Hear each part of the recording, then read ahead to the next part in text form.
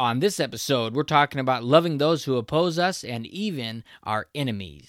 You're listening to Your Faith at Work with Dr. Ryan S. Howard, a podcast to inspire and equip you to partner with God in your daily work. Visit yourfaithatwork.org to learn more and download your free copy of 21 Days to a New Workplace You. Well, in Matthew chapter 5 records Jesus giving the Sermon on the Mount. And in verse 44, he says to love your enemies and pray for those who persecute you. Now, of course, it's easy for us to love those who agree with us and those who want the same things as us, and to treat them nicely and to want what's best for them. But the question is, what about those who don't want the same things as us, or maybe even are persecuting us? And maybe they're not an enemy per se, but maybe those who are an opponent or someone who is working against us in some way or doesn't want what's best for us. What do we think about them? Do we love them? Well, I want to turn to an example from the book of Jonah. You know, Jonah was a prophet that God told to go to Nineveh and to preach to them because God was going to destroy the city, and they had 40 days to turn around, to repent. But Jonah didn't want to do that, so he ran away. You know the story. And he was on the ship, and then the storm came, and then he said, throw him in the water. So they threw him in the water. The storm settled. The fish swallowed him up. 3 days later, he came out, and he went right to Nineveh. Well, what was Nineveh? Nineveh was part of the Assyrian Empire that was an absolute enemy of Israel. They wanted to destroy Israel. And so Jonah didn't exactly have a soft heart towards them, didn't exactly want what was best for them.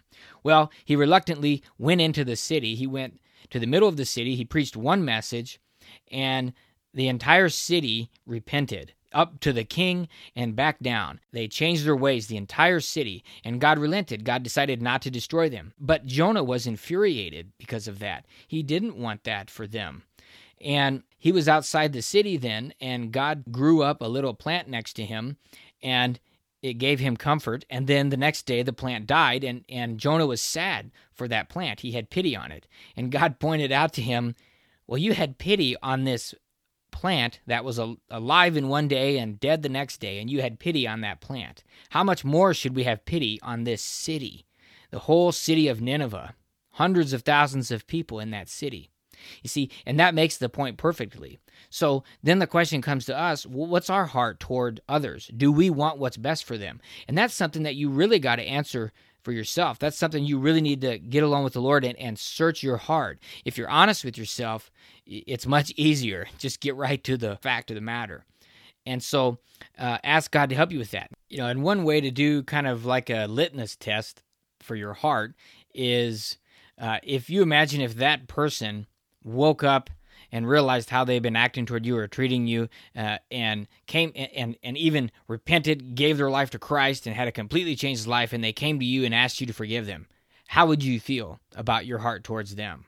Well, think about that, and we want to be celebrating that, and we always want to be believing God for that kind of a result, and that's the kind of result God can do, but we got to have our heart in the right place. Now, one thing I would want to encourage you to do is if someone's coming to mind and it's hard for you to want what's best for them, pray for them.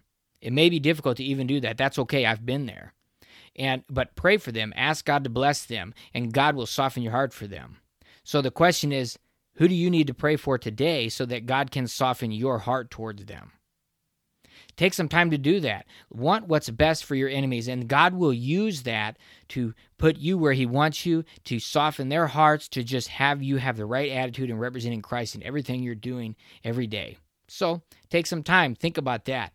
Who is the person that you need to pray for, and who do you need to make sure that you have that soft heart towards so that you can always love your opponents, love your enemies, and do things the way God wants you to do them? Thanks for listening to Your Faith at Work with Dr. Ryan S. Howard. If you enjoyed this podcast, we'd love for you to subscribe, share, and leave us a review. Be sure to visit yourfaithatwork.org to download your free copy of 21 Days to a New Workplace You. And remember, God wants to partner with you in your work every day.